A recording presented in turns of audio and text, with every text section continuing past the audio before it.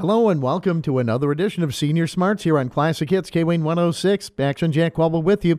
Senior Smarts is brought to you by St. Crispin Living Community in Red Wing with our full continuum of care, including our renowned short-term rehab services. Can't wait to really dive into this topic once again as we talk about something that's important to all of us. And Debbie Bradley, my show co-host, and Dr. Eric is going to talk more about it as well. Take it away, Debbie. I can't wait to resume kind of our conversation on this topic. Thanks, Jack. Yeah, today we're going to be talking about sleep again. We're going to delve into that some more, but I want to let you know that Dr. Eric Trias is here to help us.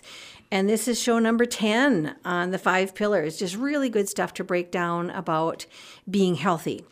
Dr. Eric Trias is reputable, and everything he says is backed up by research. 39 years as a practicing physician.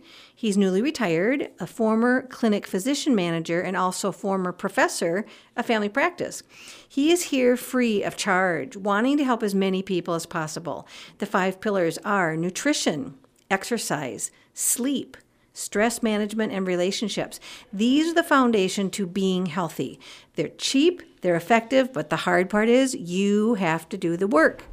These shows can be listened to again and again on the K-Wing Senior Smarts podcast.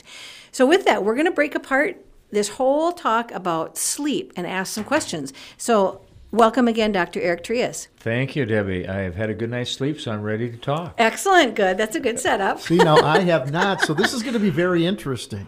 Okay, so tell us about your right. setup here, Jack. Well, basically, the nature of my job sometimes calls for, especially this time of year, I'll work a full day during the day. I might have a couple of hours off. And let's just say, for example, last night I climb on a bus, I do a hockey game or a basketball game, and it finishes up, let's say, at 9 o'clock. We get on the bus. By the time we get back into town, all right, it's 10:30.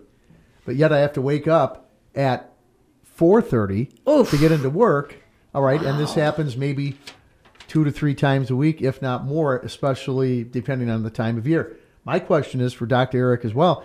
This could also affect teachers who are also coaches. Sure. Yes, absolutely. And the students, obviously the student athletes. Yeah, So, yeah. my ears are wide open. What do you have for me? So help us, I Dr. hope Eric. I have great stuff for you, Jack. Fix us. That's tough. I mean, we're all called upon at different times, especially in Yeah. our society, which is more push, work, and that's a very good question. How do you recoup that? The key is you don't do that every night. Then you're running into troubles. But a study was done that showed kind of what you had talked about. Even one night of sleep deprivation causes reduced glucose uptake in your brain, so you just don't have the energy and the power that your brain is supposed to have. So the next day you're foggy and a little bit not with it. Now, you can recoup that the next night and get back on track. But if you do it longer, like this same study showed, after 1 week, it actually changes your genes in how they show themselves, how they interact with your immunity, as well as causing increased inflammation. So 1 week is just 1 week of sleep deprivation, and there's many people. In fact, 10% of our population have chronic anxiety. So 1 week is nothing to those folks. They go for months and maybe years without good sleep. And if that happens, your immunity goes down. And again, the things that we decided last time, increasing cancer rates, increasing heart disease, lots of different diseases, including Alzheimer's, depression, anxiety, all related to sleep deprivation. So, yes, we need a good night's sleep, and I wish I had great answers for you. But a couple things. Number one, when you do get home from that long shift that you have, you don't want to eat anything. And in fact, maybe what we should do is review last week's recommendations for treatment of a circadian rhythm disorder. And of course, the first one I said, which, Jack, you didn't have last night, which was go to bed and get up at the same time, get 8 hours, which you didn't do. But I kind of want to drill down that a little bit. Let's say where you had the chance of getting 8 hours of sleep. And so what does that last hour before going to bed look like? Well, the first 20 minutes should be like housekeeping. Make sure you got everything in order that you're doing today, or you're getting ready for tomorrow, because you don't want to be laying in bed thinking about all the things you should or should have done. Can I interrupt you right there? That is golden, what you're saying. Because so many times I know when I have a presentation or something the next morning, I have so much wasted time because I am reviewing that in my brain and what am I going to wear and, did I make sure to put those things out and is it in my bag and is it ready sitting on my desk tomorrow?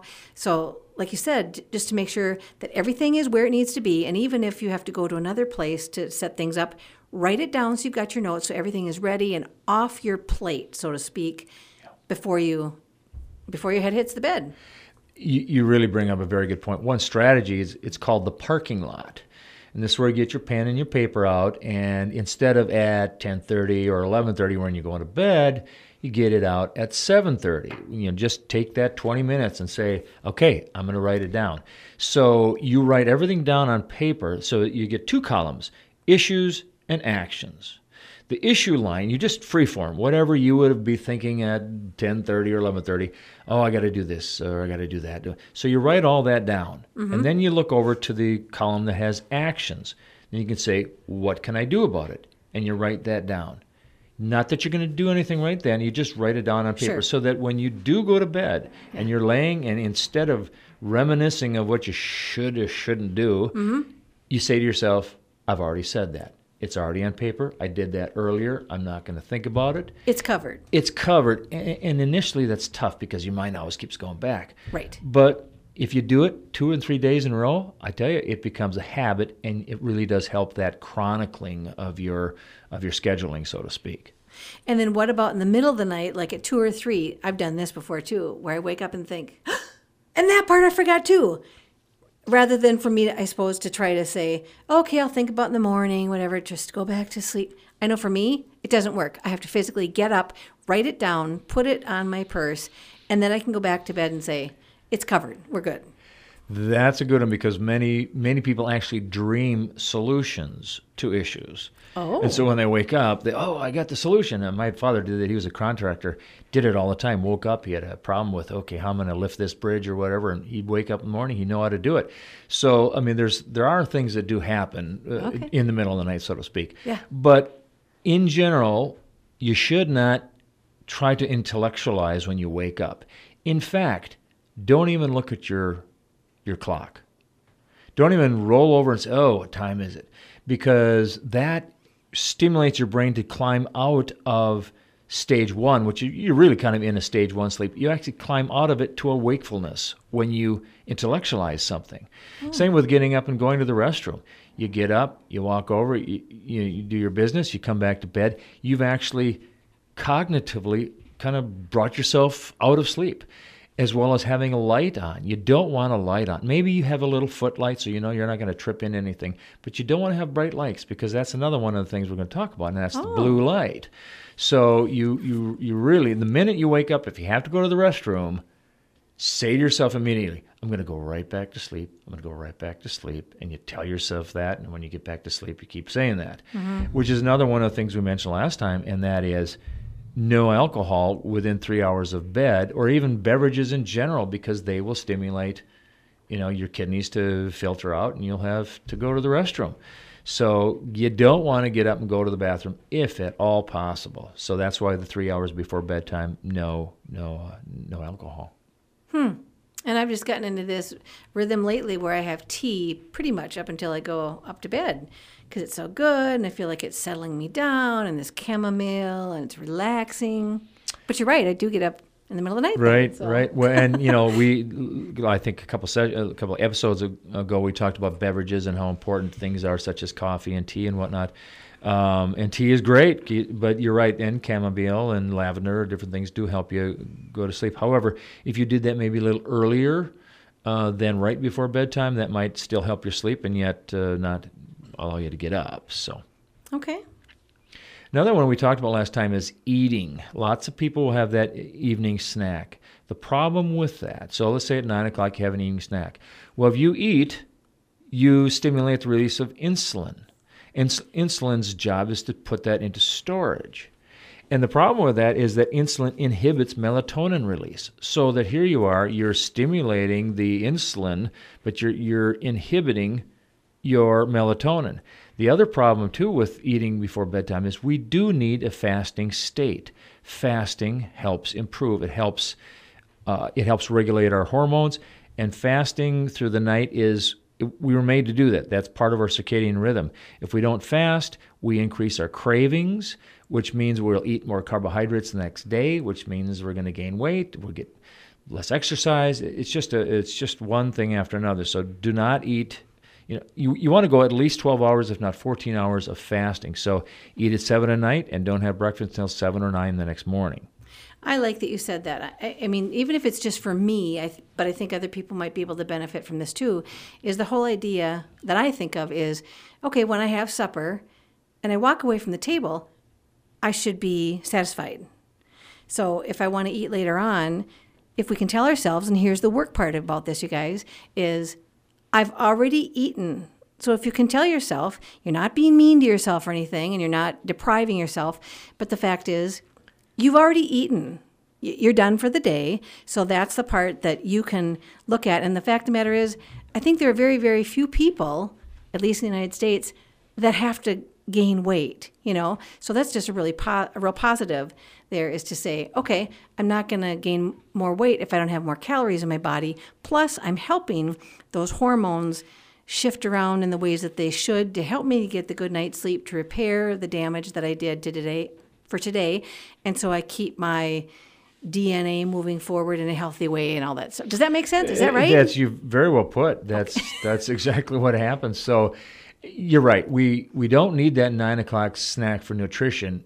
It's a habit, and it's part of this psyche that happens. And so you just, unfortunately, at the beginning, you just have to tell yourself, I'm not going to snack. I'm not going to have the wine or whatever your beverage is, and I'm not going to eat. You just kind of bear with it, and it will change. Within a few days to a week or two, that habit's going to be gone of eating at nighttime. Right. I think probably that some of that, too, is our culture.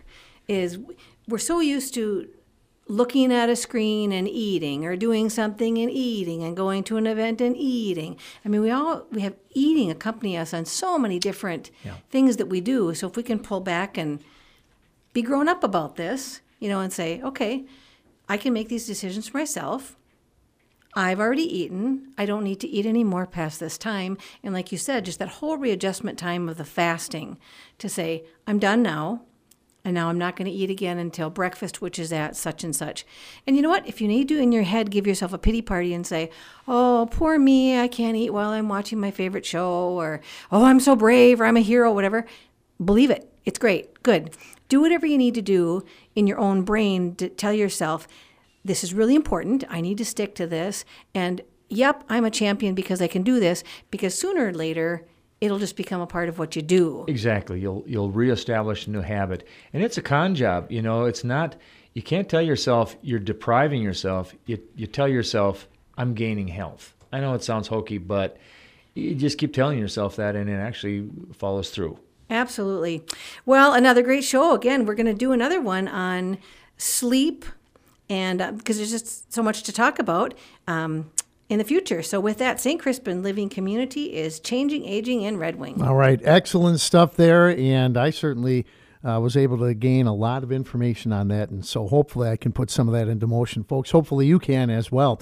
Senior Smarts here on Classic Hits, KWayne 106, brought to you by St. Crispin Living Community in Red Wing, with our full continuum of care, including our renowned short-term rehab services. Show's podcastable. Just go to the tab on our KWNG.com website. We'll see you next week for another edition of Senior Smarts.